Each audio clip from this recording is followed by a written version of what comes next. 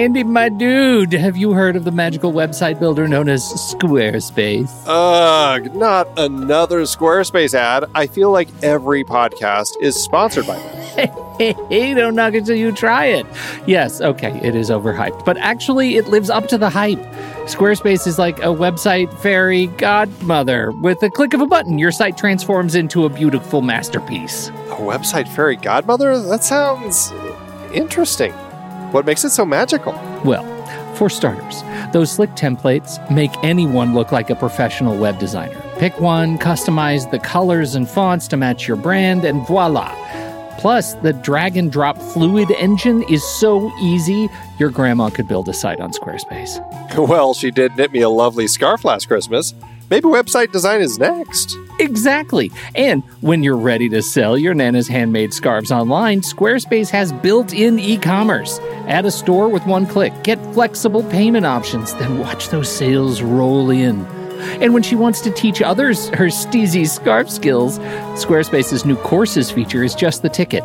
Nana can set up her curriculum and enrollments and payments in a snap and become the next e-knitting influencer. Oh, wow, you really sold me with the grandma angle. Sign me up for that free trial. Just go to thenextreel.com/Squarespace and transform your site into a beautiful Squarespace masterpiece. Well, thanks, Pete. Even though it's overhyped, Squarespace actually sounds perfect for Nana's site's needs. Appreciate the warning on the ads, though. I'll brace myself next time I listen to a podcast. Anytime. Let me know if you need any help getting that site up and running.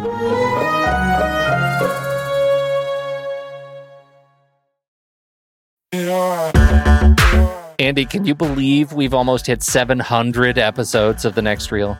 I know, it's crazy. And with all the other episodes in our family of podcasts, we are well over 1,200 episodes of movie conversation.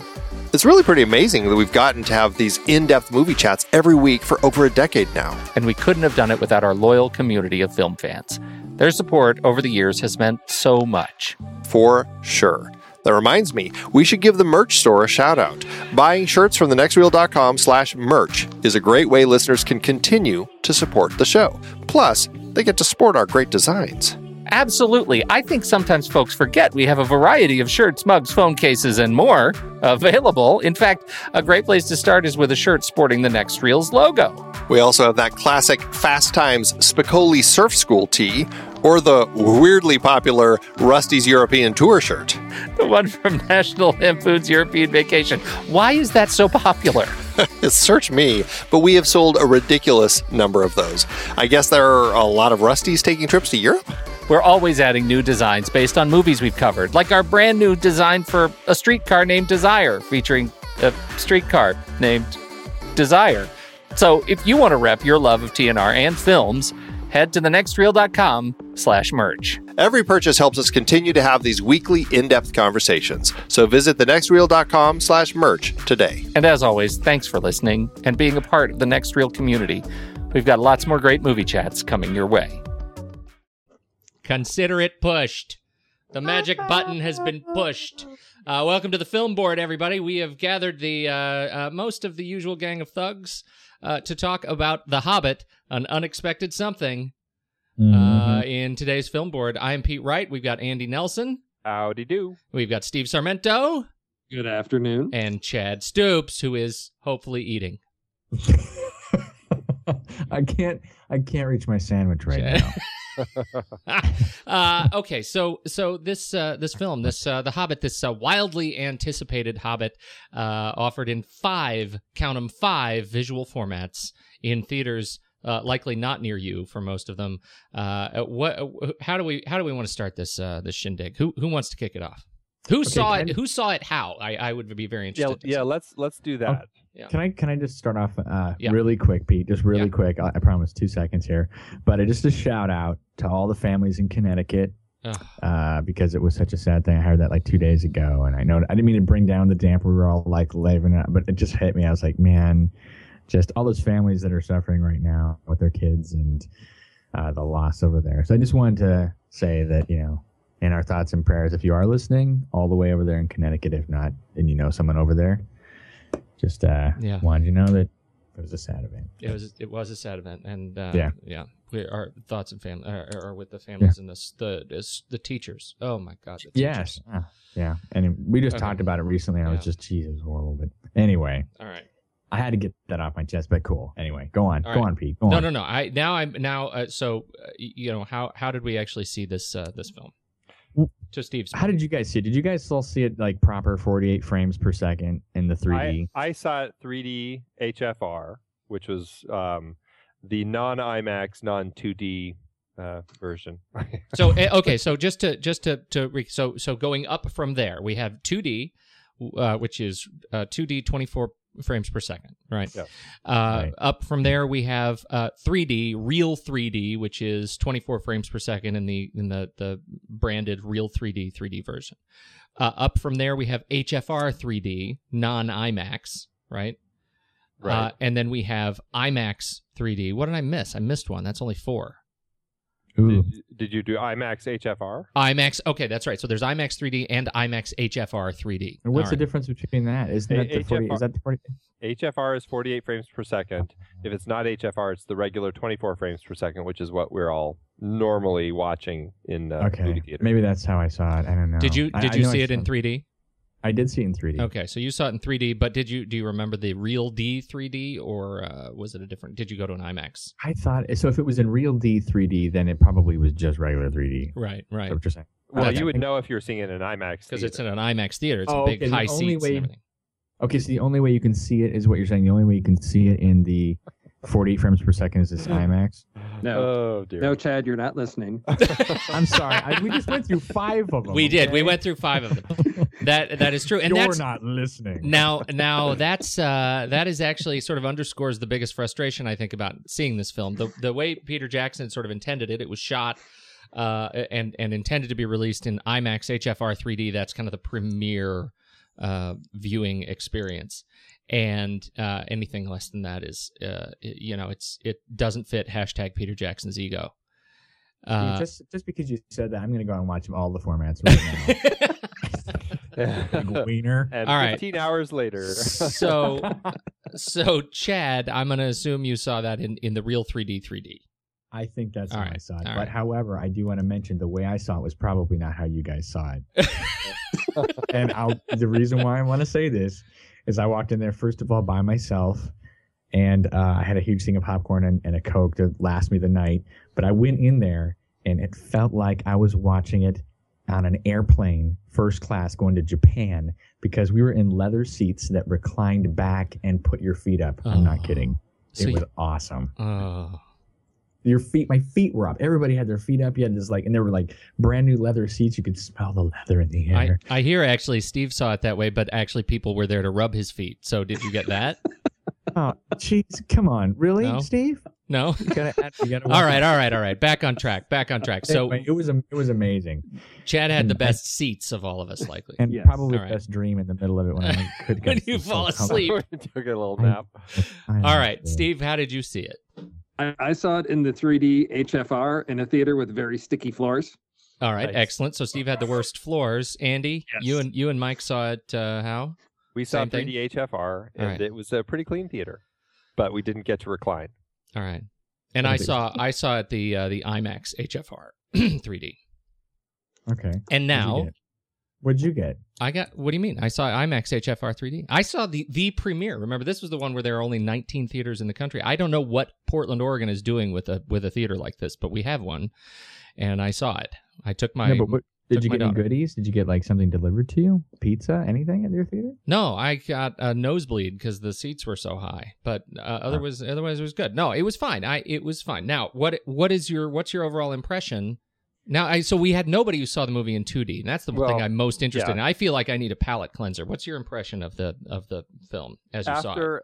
After seeing the HFR 3D, I really want to go watch it in 2D because I was so distracted by the fast motion silent film look that was going on with 48 frames per second. I had a really hard time adjusting to the film, and once I finally adjusted, all of a sudden something would happen again where it was like watching Mac Sennett waddling down the street really fast. Yeah, and it was really difficult for me. So I want to go see it in 2D just to kind of really watch it and actually just pay attention to the movie.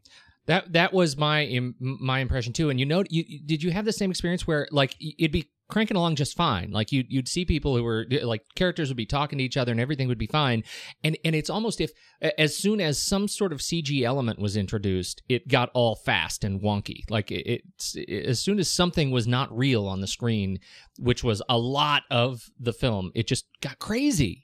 I noticed it all the time. Like right from the first shot, when I saw Bilbo walking down the hall, it looked like Charlie Chaplin. Like he was walking so fast. And when he dipped his pen in his ink, it was super speed. I felt like I was watching the movie on crack. Yeah, like a really hard time with it. To me, it was like it kept speeding up and slowing down to me. Like I just couldn't perceive it at normal speed. It's like he would write real fast and then he would slow down and write real slow.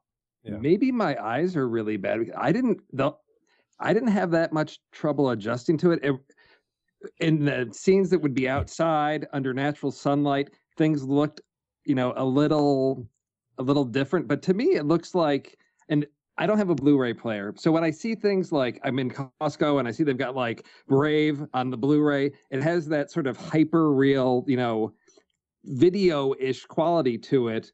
And there were just a few scenes where I sort of had to step back for a second because in the natural lighting, some of the whites looked kind of brighter and things just sort of looked a little bit different, but it wasn't anything that took me out of it that much. And in any of the scenes that were indoors in the candlelight or whatever, it didn't really bother me that much. I'd say the first 20 minutes, it took a little while for me to get used to it back and forth, but it wasn't anything that was jarring or disturbing to me.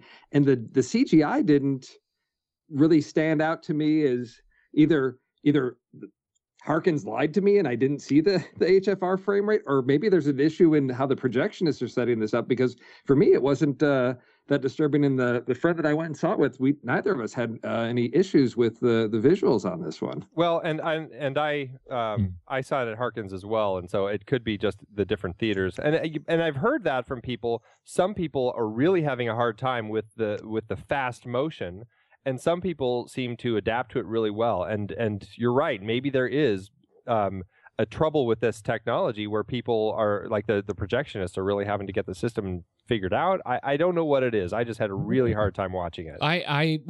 That was going to be my comment as well, Andy, that it feels like, at least in my experience, the color grading was terrible throughout. I mean, it was horrific. From one scene to the next was just terrible. The completely blown out highlights in the outdoor scenes, and nearly impossible to watch in the darks. I mean, it was just terrible. On top of, here it is. This is I took my daughter, 10-year-old daughter. I think her review probably is the most salient for me. This is a girl who loves fantasy, science fiction. She loves it. She loves getting scared. She loves kind of getting excited about this kind of stuff. She's, we're reading Lord of the Rings. We read The Hobbit. She's seen all the, we watch probably way too much stuff that I shouldn't show her, but I do, and she loves it. And she turns to me at the end of this movie, and I ask her, was it too scary? She says, no. Why did everything look so fake and terrible? Yeah. Right? Like, this is a girl who should be completely sold by these characters, by the Goblin King, by the thing. And she said it looked like watching a video game. And that was exactly my impression. It looked like watching the Assassin's Creed trailer in HD. I mean, there was nothing like they made it so clear and so crisp that it actually removes this layer of perceptive trickery that actually reminds you this is actually a movie. Right. Well, and that's something that I read, how people had said I don't know if it's the way they light it to capture the 48 frames per second, or if they even have to light it differently. But what we end up seeing is something that almost has much more of a kind of a masterpiece theater, almost like the set is a little overlit, and it just all kind of looks like a set sort of feel to it all the way through. It looked like the BBC. That's what it looked like to me. It was BBC HD, like Sherlock. Yeah. Hmm. Well, can I mention how perfect my viewing was? Yeah. Please do. No, so you saw the real 3D experience was amazing. 24 frames. You saw it regular 24. Yeah. So what did you think of it? You actually probably got to enjoy the movie. I did. None of these things are coming up for me. So sorry for you guys. Wow. And you paid extra money for that, didn't you? I'm sorry. That is the truth. I feel totally taken. So what did you think of it? How did it look? Amazing. I thought it was incredible. I think you guys should go and see it again at a slower speed. I didn't get to see. Like what you guys saw. My roommate actually went and saw that one. I had a free ticket to go to a certain theater, and so I thought I was going to go see it like that. And when I was watching, I was like, oh, okay, maybe this is it. It seems like any other movie, but it was great. I really enjoyed it. It was I don't know if are you guys still on the topic? I didn't want to like move topics before we were done. You want to talk substance expunging. Now, expunging. Are we done expunging? We're not. I can just say that it was clear and fun, and it was watcher friendly for me. Wasn't at all like the things you're talking about, like the speeding up and slowing down. It wasn't anything like that. If in anything, I thought it was weird with some of the CGI. That was about it. Like they did a scene, which I don't know if you guys, how it was in your theater for this, if you guys noticed, but like it just seemed like sometimes it seemed a little painty. Like when the elves came in and didn't help out.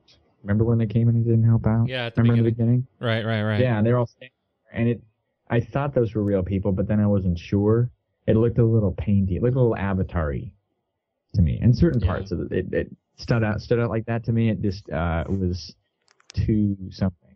But for the most part, it wasn't what you were saying. I'd recommend for you guys and for anybody listening to actually see it as well in regular 3D. That was really fun to watch, I felt. I'm just really curious to see kind of how the general public ends up reacting. Like, I'm curious to see a month from now or 2 months from now, kind of what the I don't know how they're going to track it. Hopefully they're tracking it according to all 5 types to see where the money is really being spent. Because I'm curious to see how this HFR is going to take off. I mean, James Cameron saw this movie and he's already coming out saying how much he loves HFR, and he's going to do all of his other Avatar movies in HFR now. Oh dear. So I'm very curious where this is going to go, because after watching this, I feel unless I read some reviews where people are saying, wow, they had really messed it up during the first Hobbit movie, and now after seeing this, it's really much better. I may give it another try, but honestly, at this point, I'm almost just going back to 24 frames per second with everything from now on. Well, and that's an interesting point, and kind of my perspective too. Like I'll give the next HFR film a shot.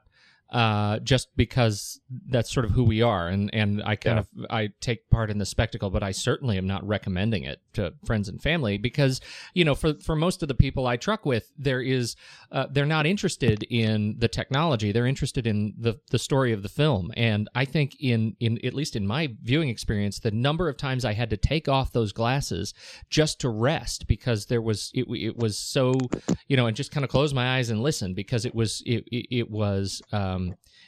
so bad in so many places. I didn't enjoy it. I didn't enjoy the viewing experience. I think that got in the way of the film for me. It certainly got in the way of the film for me. Okay, Pete. So here's a quote from a reviewer. He says, and I quote, and it's from a guy named Ricky. I'm reading this right now. He says, one of the main reasons Peter Jackson chose to film in the high resolution 48 frames per second is because it is easier on the human eye when it comes to 3D. And yes, this was true. I didn't get nauseated even up close to the screen where I was. I guess he was sitting like three rows to the front. But he said that it was easier. Now, did you feel like, could you see how that would be possible for someone to think that way? Or was it just that you felt like it was your theater in particular? Or no, I don't know about it. I don't know about my theater. I mean, this is the sort of premier theater in Portland, and I've seen a bunch of other films on this. I mean, I saw the premiere of Dark Knight. I've seen a lot of films in this screen, and so I have no reason to believe that there was something wrong with the theater, maybe something wrong with the projection. Like Andy said, I mean, there's something about this being the learning curve for distributors too, like figuring out how to appropriately tune the theater for HFR. And I know sort of HFR IMAX introduces additional complexity. So I certainly think that's true. But the real question is, do we need it? And I there's nothing really special about 24 frames per second. I don't know, Andy, you probably know more about why we sort of, landed on 24p, but I always thought it was something about the speed of the film that would actually take sound back in the days of the early talkies. Is that right? Do you know? Something like that. So I mean, we looked it up recently, but yeah, that sounds about right. Andy, go look it up. There's nothing. There's nothing particularly exciting about 24P other than that we've landed there. Sort of. I mean, we've got there, and there's that certain expectation. So to me, at least in the duration, this is what Peter Jackson said early on when they did that first Comic-Con launch, and everybody said this is piece of junk. That first launch, he said people will get used to it. And right. You know what? I couldn't. I couldn't get used to it, and it made me really want to see the movie again in a format that I realized I could just. And I'm actually, there are a few movies that I really want to see in 3D, too. And this one was, he's already come out and started talking up a re-release of the Lord of the Rings trilogy special edition in 3D Blu-ray. And I'm not terribly excited about that. The original Bilbo. Then you're going to remove Ian Holm and. Yeah, right. Right. Do a George Lucas and say, right. "Oh, remember that Bilbo that we had in the early one? No, we're going to replace him. Get Ian Holm out of there. We'll put the old Bilbo back in." Well, and he's always said how disappointed he was with how Gollum looked in the first film because they hadn't quite finished him. So that's another perfect example for him to go back in and replace the Gollum. Yeah. Well, and okay, so we should start talking about the film itself because I know we all have opinions on that. Technology, we're kind of a mixed boat, but I'm gonna. I don't know. I feel like you guys. I need to see it again and sort of withhold judgment on some of these things. Yeah. So what do we think? What do we think of the movie? Well, who's read the book? I did. I've read the book. Oh yeah, I've read the book. Okay. It's been a while, but I've read it. Yeah. Okay, so we've all read the book. I felt they captured the world very well, along with the less serious tones that the Lord of the Rings trilogy had, and it definitely had more of that. I don't want to call it a childish sense that the Hobbit, the book, had, but it was definitely more. It had kind of a more youthful spirit, I guess. It just felt like a less serious book, and the movie felt less serious than the Lord of the Rings trilogy did. Say it, Andy. You know it. I think you're going to say it, and maybe you're not. Maybe I was the only person that felt this way, but it felt a lot like Time Bandits in some parts. Except they weren't going through time, but I was like that all these dwarves and they got a map and they're fun to watch. That's what this is. This is actually a remake of Time Bandit. Nobody saw that coming. I was really waiting for you to say that, Andy. I completely forgot that you had mentioned that to me. Yeah, I didn't even think about that actually, so I guess I didn't feel it really. Oh, you didn't feel it deeply? I guess didn't. No. Wow. See it in regular 24 frames, and you'll see. then I'll see. Oh, I get it now. It'll jump out at you. Well, I think. Yeah, I mean, I agree with Andy. I think the issue is that it's because there's far fewer human characters, and we don't have this large, overwhelming sense of dread of evil that's sort of surrounded the land. That's like the end of the world stakes in Lord of the Ring. Whereas this is just. We're going on a fun adventure and we encounter these great characters. We've got these trolls, we've got the Goblin King, we've got these really fantastical creatures. And when you look at Lord of the Rings, you've got a lot of humans doing things. The creatures they encounter, like the cave troll, they're not really engaged in dialogue. It's just kill or be killed. Whereas this was sort of a fun adventure and there's interactions with these different creatures. And to me, it was that fun, that what I remember reading The Hobbit of, wow, this is this fun adventure and these wacky things happen and these interesting creatures. And that's what I got out of it. I was really excited to see it had that somewhat lighter tone. And I think that part of that is because the world that it's set in isn't dealing with, this ultimate evil set out to annihilate everything. It's, well, yeah, the dwarves are going on this adventure and, but we can have fun with that. Yeah. I had a lot of fun with the movie, and you do have to kind of just not take it as seriously, I guess. But it was light. The characters were enjoyable. I was intrigued by all the additions to it, and I can't 100% clarify which ones were additions and which ones I had just forgotten from the book. But on the whole, I found it an enjoyable experience. Oh, yeah.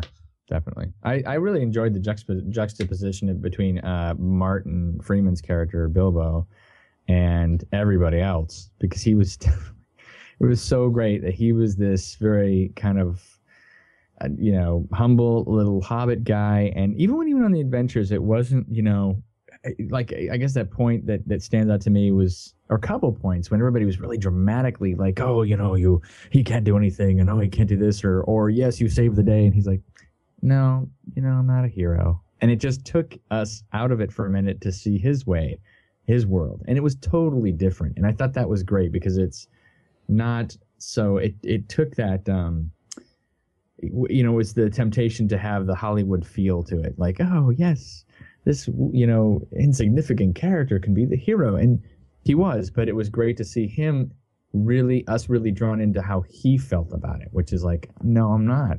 I'm just a hobbit who just wants to help you guys have homes. And I thought that was really kind of cool. So that was his point of view, was totally different from these other characters. And I don't know if I remember getting that necessarily from The Hobbit. Now it's all kind of sort of coming back to me, but that was one of the things I really enjoyed about it, was that kind of like, two different worlds coming together like that, and still maintaining the integrity of that throughout the film. I thought that was excellent.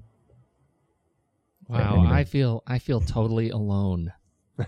Oh, I do. I feel totally alone.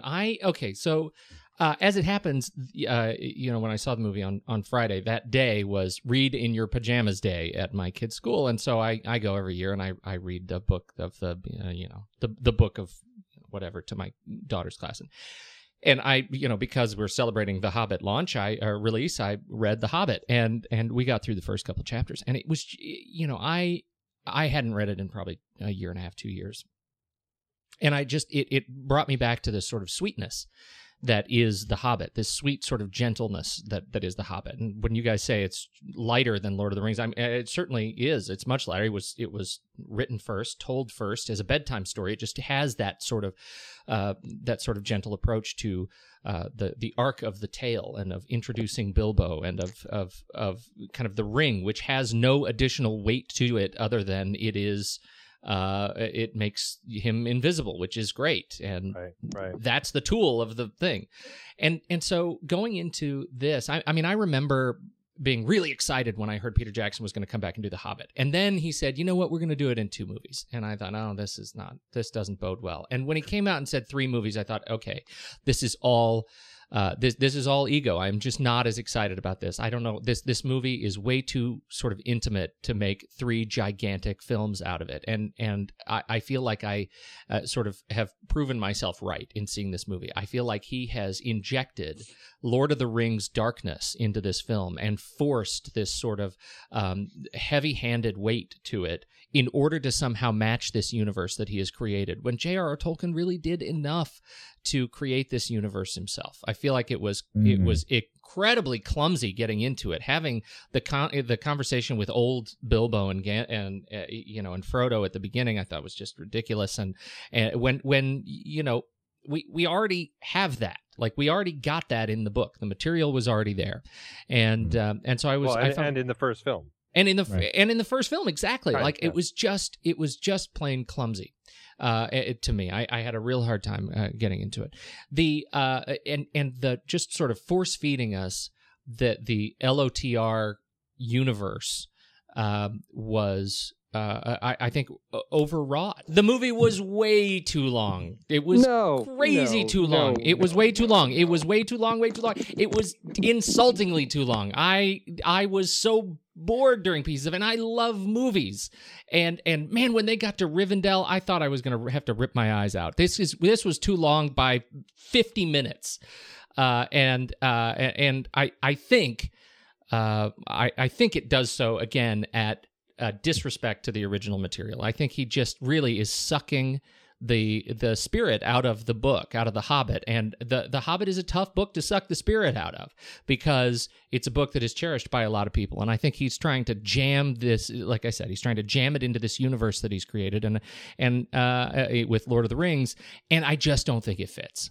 I'll give you Rivendell. I mean, seeing Christopher Lee as Saruman again was. I was excited by that. Was it necessary? No. And I agree. He's trying to sort of give you the global sort of context of, this is the story that's sort of leading up to the rise of Sauron and everything. And it's this sort of, giving it all those connections that, yes, aren't there in the novel. Rivendell, not necessary, sure, but it added something to it. I thought there were some of the other pieces that sort of expanded it, gave it a little bit of depth. I mean, for me, it was sort of like seeing the theatrical release of Lord of the Rings and then the expanded edition where there's a little bit more story. There's a little bit more scope to the universe. And that he just started with that. He started with the broader scope to the story. And there's some pieces that maybe I could do without, but for me, it didn't become a distraction. It didn't affect pacing so much that I found myself bored or just like, come on, let's go with it. I let myself get lost in the story and let him take me on the journey with him. And I had a great time. And I did too. And Pete, to your point, actually to both of your points, I really did have a good time. I can totally see where you're coming from though, Pete, because I did feel, I could feel it. I was like, wow, this has a lot of stuff in it that doesn't seem to pertain to the Hobbit story quite so much. But I did find it really interesting. But I find myself wondering if Peter Jackson and the distributors would have been better served if they did make a shorter version that was maybe 2 hours instead of 3 hours. And then this 3-hour version was the extended edition that he ends up releasing on DVD down the road, so that everybody can still they can kind of pick and choose. Well, I just definitely prefer this shorter version, or they can say, oh, I really like that extra, the filling out of it a little bit. I think I'll pick up the 3-hour version. They're going to shorten it for DVD release, so I certainly hope that he doesn't make a 4-hour version for DVD. Yeah, exactly. And suddenly we end up with The Hobbit, this intimate little 300-page book being a 12-hour epic film. As he tries to fit every one of the appendices and the Silmarillion. Exactly. And the script of this, I have to imagine when he handed the script to these people, he said, here's the book, just read it. And we'll film you just reading every single word. That's the I just felt like this like it just got lost in adaptation. Well, there's stuff in there, right, Pete? That, I mean, from my understand is that it wasn't in the book, and so it was stuff that was sort of like what he wanted to put in the Lord of the Rings, but didn't get to. Well, yeah, and Andy brought up the Silmarillion. If you haven't tried to digest some of the Silmarillion, it was Tolkien's sort of journal about the universe, and it was released as a book, and it's a horrible material. If you want to enjoy the story, then wow, don't ever read that, because talk about looking in the sausage factory. But it is interesting just how much material sort of gets used as research and sort of informs the Hobbit. It makes it a much more complex tale that we have, particularly that we have to look forward to in the second and now third film. Part of the thing that's so frustrating is I feel like, oh man, why do we tune into the Hobbit? The Hobbit is this story about the dwarves getting the gold back from a dragon. And what do we see of the dragon? Like I feel like I was this stretching this out to 3 movies is sort of betrays I'm not excited. I'm not anxious and like I've been teased by the dragon. I feel betrayed that I don't have enough of the story. I don't know enough about what it's about. It is a similar feeling, I think, to when the I can't remember the end of the first or the second Lord of the Rings, where it just feels like it stops in the middle of a sentence. Yeah. Well, here's the thing that I think, because, and again, I haven't read The Hobbit in quite some time, but my recollection of it is you have the dwarves and Bilbo going on this adventure to get the gold back and get their dwarf palace back from the dragon. But that all comes to resolution 2/3 of the way through the story. Right. And then you have this big war between like the 5 races or whatever. Right. And for me, when I read that book and when I saw the animated version, I always kind of felt like, well, what is this whole thing? How does this tie in? And so this is what I'm thinking, is that Peter Jackson is finding a way by bringing some of these appendices into the story and some tales from the Silmarillion and all that, so that by the time we get to that War of the 5 Races in the 3rd film, it actually feels like there's more context to it. You have the story of this little hobbit going on this journey to help the dwarves get their home back, but in the process ends up getting tied into this massive war of the 5 races. And I think that what's going to happen is it's going to end up tying together in a much stronger way. You're probably right. Well, I hope so. Think of it like this, though. Also, I mean, it's you're seeing a movie that, and this is not to say this is what he should have done, but I'm just saying that we have all seen 3 huge movies that when you buy them on DVDs, they're even huger. And so, everybody's kind of, they're paying to see something like that. Now, whether he did it justice or not, we'll have to, I think kind of like Andy, I think you're going to have to watch all 3 to see if the first one was worth it. Because it is kind of, I know what you're saying. I mean, when there were times I was sitting there going, I don't know if this is completely worth it. My thing was watching the characters. I thought that that they picked. I think they picked the perfect Bilbo. I think he does it justice. I think, he encapsulates this guy that I'm curious to see what happens with him, because I really got a good feeling of who he was as this guy, this Hobbit, of who he was. Now, the other characters, they're kind of fun to watch too. I honestly felt like I was watching Time Bandits. But I love Time Bandits, and so when I was watching, I thought these were a bunch of funny little dwarves going on their journey. I can't quite remember The Hobbit enough to be able to go, this is the part. And I do vaguely remember the gold and the dragon, but I think we could have seen a shorter version. But if we had seen a shorter version, and he's trying to establish this, one, play favors with the people that have already seen these 3 huge movies and wanting to go into this world deeper. He's trying to edify those people. But then at the same time, I think if he is setting it up, then this was good to make it like that. So you're kind of getting a broader, there's not so much going on. It's mostly these broad things of these characters. Like, is it Saruman? Who's the guy? Saruman. Sauron or Saruman? Saruman is the white wizard. Sauron is the... Sauron. Okay, Sauron's the guy that's going to be... Well, I'm not going to say anything, right? If you haven't seen it. Okay. He's the guy that's... that was spoiled years ago. Well, and I would... nobody's read the book. I don't know. I should add, one of our comrades we've tried to get on every single episode of the Film Board, but who can never seem to make it, is Tom Metz, is a filmmaker in L.A., and he actually sent a copious, a binder of his notes from seeing this movie for us to refer to, and I think Chad brings up a great point. And I think Tom's mad when he writes this. And Tolkien can go beep himself. As I described above, I'm not a fantasy guy and have trouble attaching names to people, things, monsters in fantasy situations. That being said, why does Tolkien hate me so much? It's all fake nonsense, so he can use any made-up name he can think of. Instead, in the Lord of the Rings series, he has 2 big bad guys named, and I don't know how to spell any of these. Sauron and Saruman. What? So alike. How am I supposed to tell them apart? That's like naming 2 characters Fred and Phread. Fred. It's your world, Tolkien. Go wild.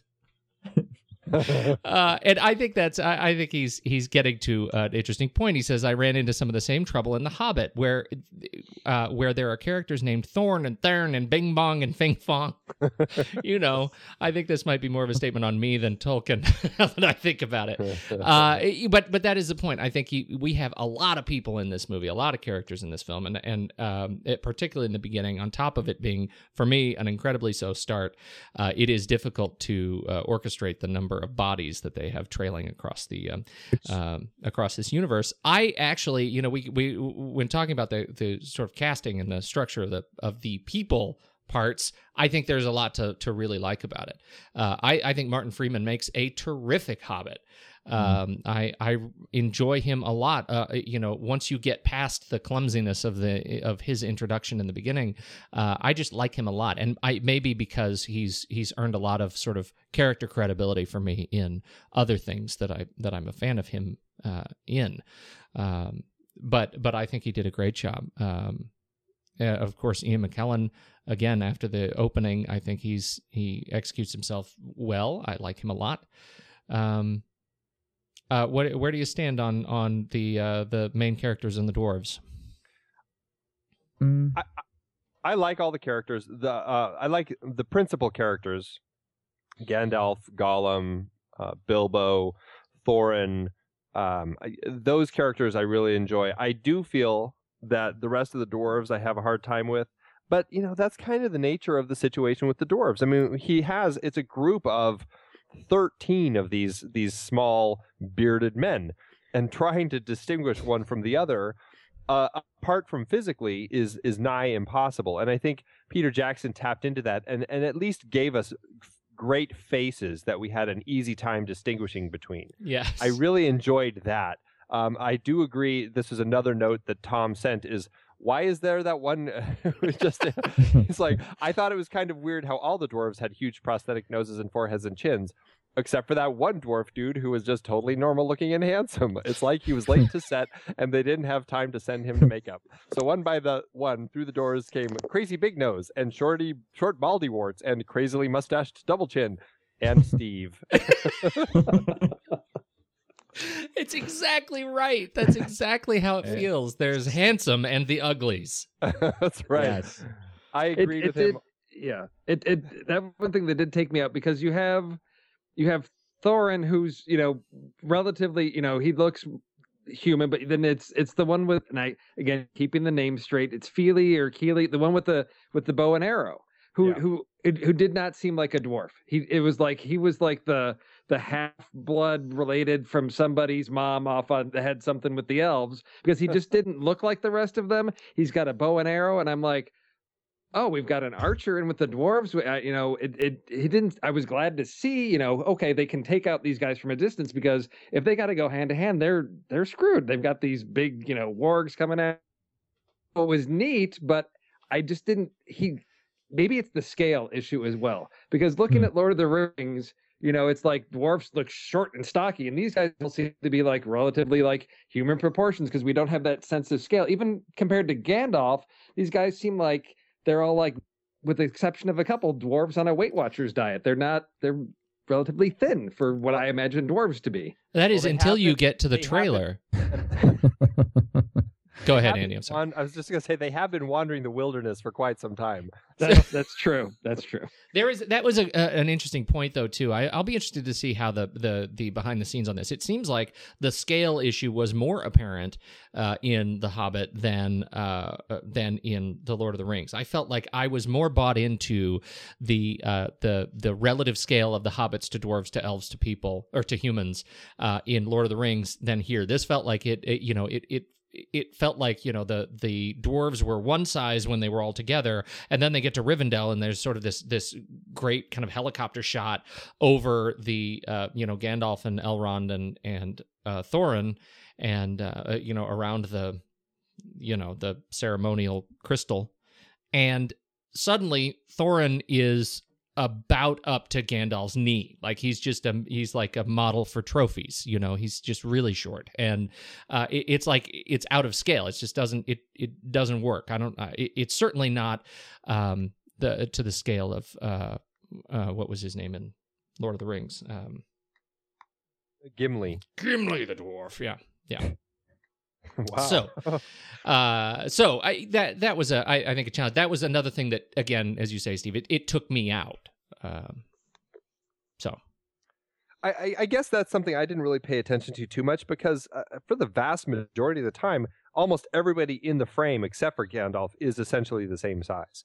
So I guess it just didn't faze me, the size issues, because when they were in shots together, it seemed like they were different sizes, and I guess I just wasn't paying attention to too closely. But I guess for me it worked. You make me feel like a hypercritical jerk. So to your point again, I'm going to back off on my. I still think this movie was terribly slow, but you're absolutely right that this, and I had not made this connection, that the second movie is actually called The Desolation of Smaug. Right. So we do get Smaug in the second movie, and that means we get the wonderful Benedict Cumberbatch. I'm very excited about that. Well, and that's a character that I don't remember from the book at all. I was assuming that was a. Is that from the appendices, or was the character of the necromancer in the book? No, I'm talking about Smaug, the dragon. Benedict Cumberbatch is credited as the necromancer. Don't think so. In the end credits, he's credited as necromancer. Well, I think he's also the voice of Smaug, my friends. Wow, he is. Yeah. He will portray Smaug the dragon through voice and motion capture, and will also provide the motion capture for the necromancer. Because I saw his name in the credits, and I was like, "Where was Benedict Cumberbatch in this?"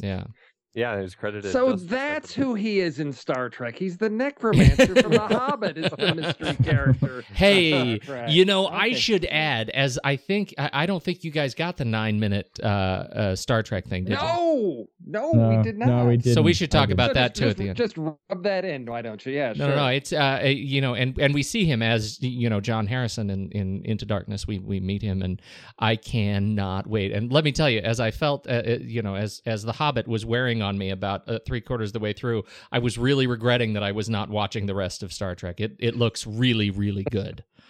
Wow. Okay. But can we go ahead? Can we talk about Gandalf and what a badass he is in this movie compared to Lord of the Rings? Because that's the thing I remember from reading The Hobbit when I was a kid, was like Gandalf is this really cool. He's sort of there and does a few things, but here it's like there's more magic and he's lopping heads off with his sword. And I was just like, yeah, this is a tougher, more, action-packed Gandalf than we have in Lord of the Rings. And I was glad to see that, because that's how I remember him in The Hobbit, is just this really cool dude. And I was glad to see that show up in this film. And even to the point where I loved his little the final confrontation between him and the Goblin King, which it had a great moment of badassness and comedy to it that worked for me. I thought it was very funny. That last Goblin King line, that'll do it. Yeah. That was awesome. I don't know. That was another thing. They added a lot of stuff in that movie that was sort of like golf. Didn't he say golf at one point? Well, that was in the book. That was in the beginning. They talked about golf. Yeah, he says, and so was invented the book Golf. I always just thought that's crazy. I don't remember that being in there, but I don't remember much of that. But that's weird that they would have. I don't even know what time this takes place in, so it's weird to think of golf being there. Well, remember the narrator in the book is really. I mean, he's telling a story to. It's a bedtime story that he is telling, and he's sort of, and so that's why it's weird. As soon as it was in, it's in, some of those things in Gandalf's voice or in the character voices are a little bit funny. Because you can kind of get the feeling, like I know that I do that too when I tell stories to my kids that I'm not reading, so you just sort of make things up, and that's how the catalytic converter was invented, and it's like it sort of doesn't fit. So The Hobbit is really Time Bandits plus the Princess Bride. That's exactly what it is. Yes. And at the very end, when we cut back to the old Bilbo talking to Frodo, he'll say, "As you wish," as he walks out of the room with his hairy feet. How romantic! Brilliant. All right, so it's done.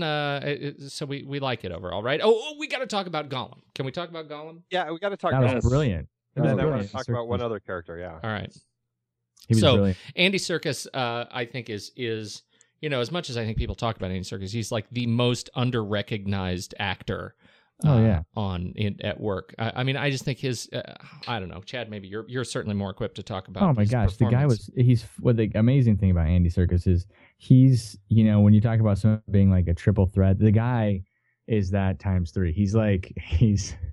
The guy can do physically. I mean, very rarely when you see somebody, when they see a character doing something physically, like he's an alcoholic. Usually they say, like somebody who's portraying an alcoholic or someone who's drunk, you don't want to play alcohol. You don't want to play drunk. You want to play the person trying not to be drunk. And that's more, it's the most effective drunk you'll ever see, because, anybody can be that. Andy Serkis, in the same respect, he is beautiful. It's like watching an orchestra inside a man. I mean, he has fine-tuned this character, he has fine-tuned this character. I mean, even people who try to imitate the character they know it's going to take a lot, because you can do the voice, you can do the actions, you can do, his intentions, but can you do all those things at one time? It's exhausting just to pretend to be him. You can't pretend. It's a hard thing. And it's an interesting thing that you bring up, because I think his portrayal of the character in this film, in so much of a way that The Hobbit was sort of written and conceived before Lord of the Rings. He actually has taken the character that he portrayed in the Lord of the Rings trilogy and made it something even more. He sort of spins off that kind of multiple personality disorder, and he spins off that sort of aggression, and he does it, and that sort of emotional connection between the two sides of Gollum in a way that I found really easy to make an emotional connection with. I think it was for me, it was the strongest sequence of the film, and from what I understand, that was the very first thing shot on this film was the 3-4 days shooting the cave scene between Martin Freeman and Andy Serkis. I think they did an incredible job. He needs to have a spin-off, just Gollum. The Adventures of Gollum. The Adventures of Gollum. It's an easy one to shoot, though. There's only one set. It's just Gollum a cave and a lake. Yeah, Gollum in a lake, or maybe goblins. Gollum goes to the big city. Why not? And then gets a job. It can be like Crocodile Dundee too. He finds a woman and she's totally confused by him. You don't love me? He was so scary. I mean, in this film, I love the way that he. The others were kind of frightening, but not as scary as he was in this one, where you just didn't know what he would.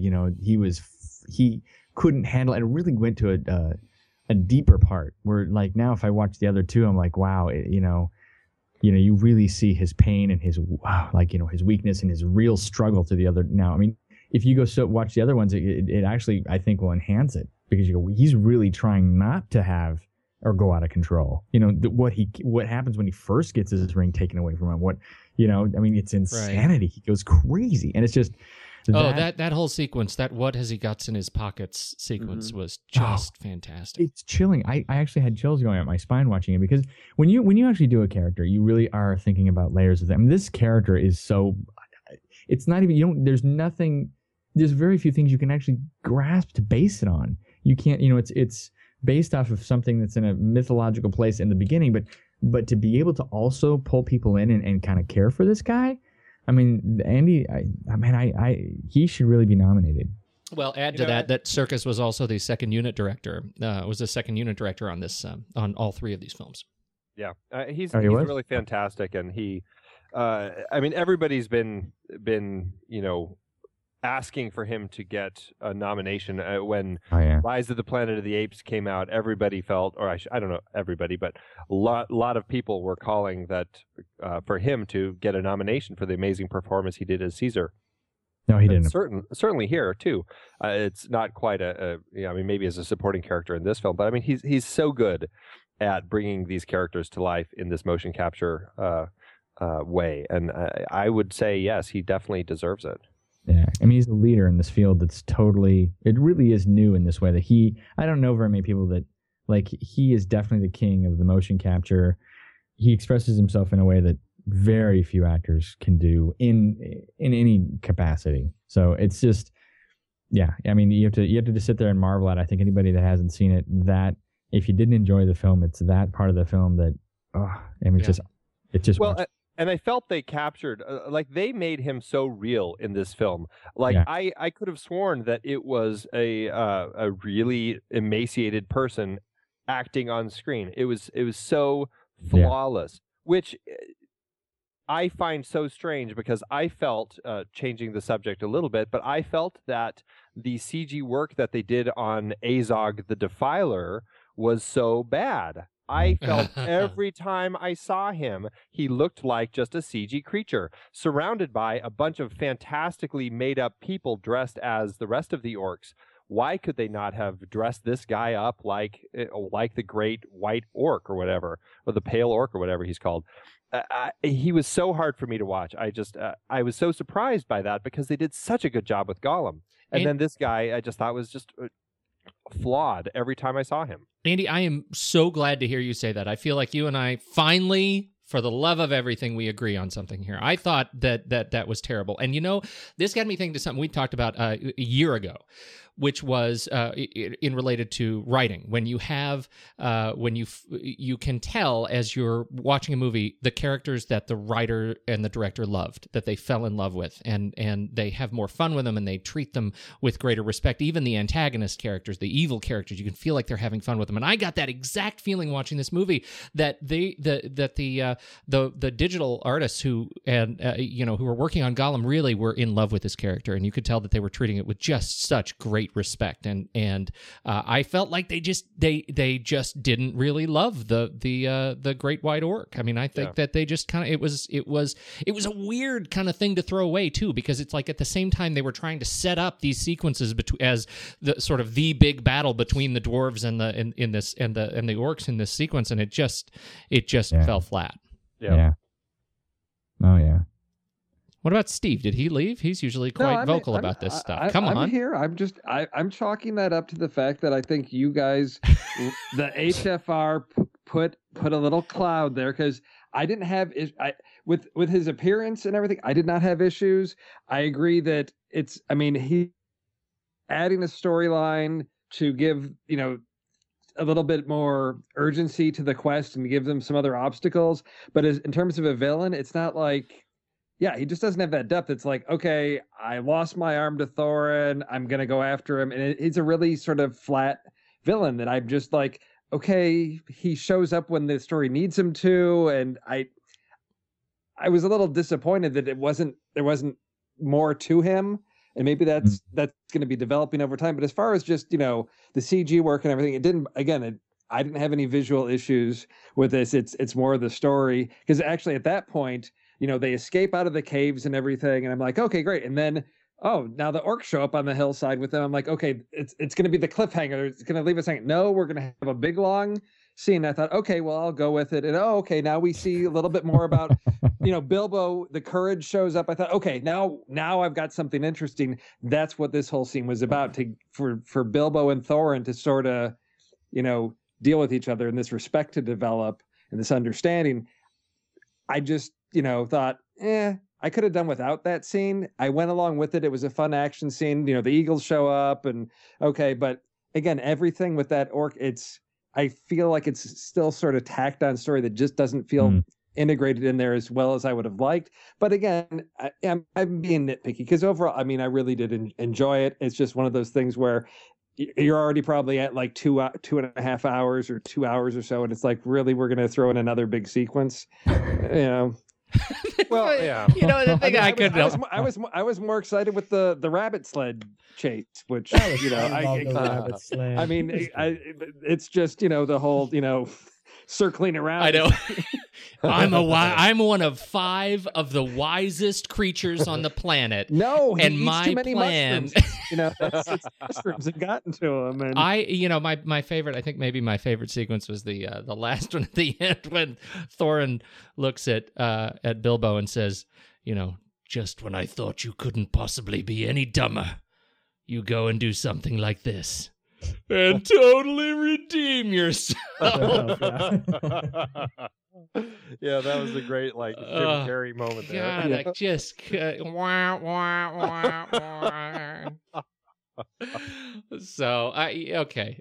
So was it the White Orc that you wanted to talk about, Andy? Was that the other character on that your was list? The other character, yeah. Because it's an interesting character in the world of this universe that Tolkien created. And I just don't understand why they would have made him look so less realistic than Gollum, who looked flawless to me. And it's just one of those things. I'm sure I'll get over it, but Are you sure? I don't know. You're not going to carry this one? I may.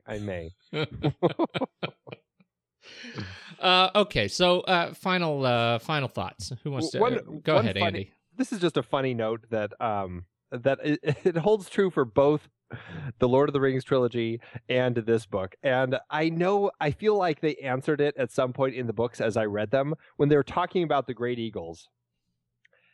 In the Lord of the Rings trilogy, somebody said, well, if they needed to drop this ring in the volcano, why didn't, like, at the very beginning, they just hop on the eagles and fly over the volcano and drop the ring in? It's like, yeah, that probably would have made it a lot easier.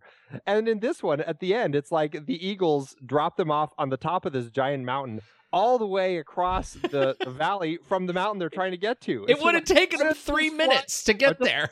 Fly to the other mountain. And I feel like they explained at some point in the books, like, why these great eagles don't, like, they kind of are there to help Gandalf in his time of need, but they don't really help people. I can't remember, but it's They're just not really helpful. It's just like, yeah, I mean, they're not really helping that much. You're not helping. You're not helping. You're helping. It's totally stay off my side. You just put me on the top of a column of stone with no stairs. There's my house. We're passing my house. All right. Stop helping. Yeah, I know. All right. So, Chad, final thoughts? My final thoughts. I think I agree with you, Pete, in some ways. I think it did seem a bit long. I honestly would wonder I want to know what you think of it after you see it in regular vision, 24 frames per second. I would love to talk to you then about that, because I don't know. I think that might make it feel less long for you. I hope so. I'm going to see the smell around version of it. Watch out, I hear those dwarves are pretty stinky. I don't know, there's so much to talk about this movie. I mean, there was that other wizard we really didn't get into, but for a second with all the rabbits. I mean, Radagast. That poop going down his face or whatever. What was it, because of the bird he kept in his hat? There's a lot of things you can keep in your hat. I don't know why he kept a bird that continuously crapped on his face and he didn't wash it off. What kind of wizard is that? Do I want to get advice from him? I don't know. Anyway, I liked it. I think I'm curious to see what the other ones are. I think, like you said, it's not a whole lot of content. I'm hoping and banking on the fact that we're learning enough about these characters so that the next 2 movies it'll justify this kind of stuff. But I enjoyed it, and I think like I said, Andy Serkis did such a phenomenal job. I think that Martin did a fantastic job, who played Bilbo. I think that Gandalf was Gandalf, but he was awesome. Like, he was like a healthier Gandalf, younger. So it was just more fun to watch him, have more, you could see his power, you could see his strength. So I think it's a good movie to go see. I think you definitely have to be well rested to see it, because you'll pass out. Or your butt will develop a tumor. It's a big 3 hours. Unless you're sitting in fine leather reclining chairs, apparently. That's right. That's right. With Hobbit massage therapists. Steve, final thoughts? Well, as soon as I walked out of the theater, I sent a text off to my brother and said I would do that again, because it's something that I enjoyed. I went in. I set my mindset, I think, in the right place of I'm just here to have fun and enjoy an adventure, and I did. And so I'm looking forward to see where the journey goes in the next 3. But I'm chalking this up as a solid, I think, 3.5 star film. It's far from perfect, but like any of the flaws, you are easy to just take with a little bit of fun in the spirit of where the film is going. All right. I feel a little bit like I am the hypocritical jerk. I'll be the hypocritical jerk. I'm gonna go see this movie again. I'm gonna try and like it more. And I'm gonna see it in straight up. Put your Fifth Element glasses on when you watch it. That's not very funny. Though, I take those out only on very, very special occasions. I will put the old Fifth Element glasses on, and I'll see this again. I think I am one of those. I don't like being the curmudgeon, kind of railing for how things were, but I'm one of those people that I really sort of cherish this sweet story of The Hobbit, and I feel like it just it's a high jump, low ceiling kind of an experience for me. It definitely, my initial viewing was totally Prometheus. I was really looking forward to it, and it just didn't live up to what I wanted. It felt like an ego film, and it was working so hard to push the technological boundaries at the expense of I thought what could have been a much sweeter, kind of more intimate adventure. So that's my take. Andy? I I really liked it. I am very much looking forward to seeing it in 2D, where I can just not have to focus on those technological milestones that Peter Jackson was trying to hit while he was in production. I want to just enjoy the film itself without thinking about any of that, because it's hard to think about it while being distracted constantly. So I'm definitely looking forward to seeing it again. And honestly, I think this is a film that by the time we get to the third one, and I know it's 2 years from now before we get to the final part of this trilogy, I feel like all of these extra things that he's throwing in are going to end up feeling right. And I feel like it's all going to tie together very nicely because of this big war. And I feel like he is setting it up for something that's going to make a lot more sense. So I'm very much looking forward to it. I feel like I want to reread The Hobbit, but I feel like maybe I should hold off until I've seen all three of the films, just to not sully anything. But overall, I enjoyed it. I do think it did have its problems, but you know what? I'm definitely willing to overlook those, and I would happily go on the adventure again. Excellent. All right, now let me just tell you, they park the Enterprise on the bottom of the ocean. Oh, why did you tell us that? It's. Oh, I gotta see it now.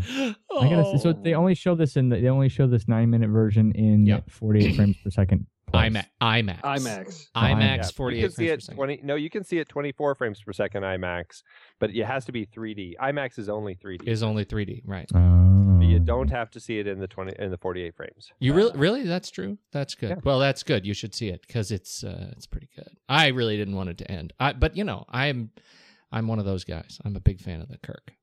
And I'm a particular. You know what? This is this last thing, and then we're going to leave, unless you want to talk more. This is one of the first Abrams Star Trek. That movie ended, and I felt like I did not want it to end. I wanted to have more of it, and just all over me. And this movie, when it opened, when it started, this first 9 minutes, I felt like it was just picking up right where it left off. That was exactly the feeling I wanted, and totally fit. It was great. So there you have it, gents. Go see it on IMAX now. I am going to have to. All right. Yeah. I don't think we have any other news. Thanks everybody for listening. Unless I did, do we have any other news? I don't think so. We got nothing. Steve, Chad, gentlemen, thank you so much for your time this fine afternoon. Mm-hmm. Mm-hmm. All right. Thank you. Thank you. You're welcome. It's been a real pleasure. Are we doing another movie? Should we just be saying like, "Hey, we may do another movie"? Oh no, we're definitely doing another movie after the new year. But we're not telling. We're not telling. Out, yeah. No, we're not telling. That's right. We're not telling. We're not telling because we have. We know. We totally know. We're not doing it. And so we look forward to that after the new year. Until then, have a fantastic holiday, people, and you can catch us on rashpixel.tv until further notice. And I think that's all. Everybody, go have a good holiday. Okay, we will. Thank you. Thank you. And good night.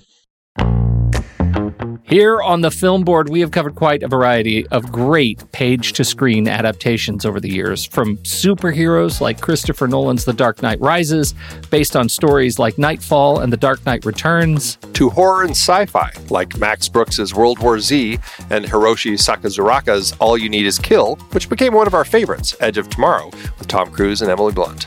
And who could forget Andy Weir's stranded astronaut adventure, The Martian, or Dave Eggers' tech thriller, The Circle.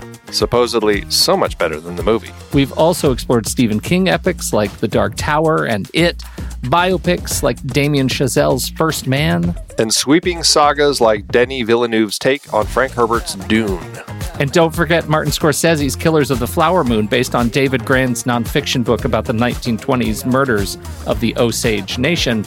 I just finished the book, and it's fantastic.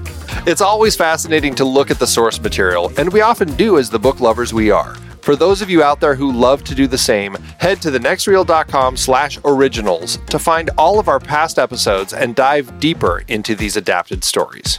And it's not just stories. We've included things like the video games Uncharted and Detective Pikachu. That's right. thenextreel.com/originals is your one-stop shop for in-depth looks at the sources for cinematic adaptations that we have discussed. Every purchase you make supports the Film Board and the Next Reel's family of shows. So what are you waiting for? Head to thenextreel.com/originals and get your next read today.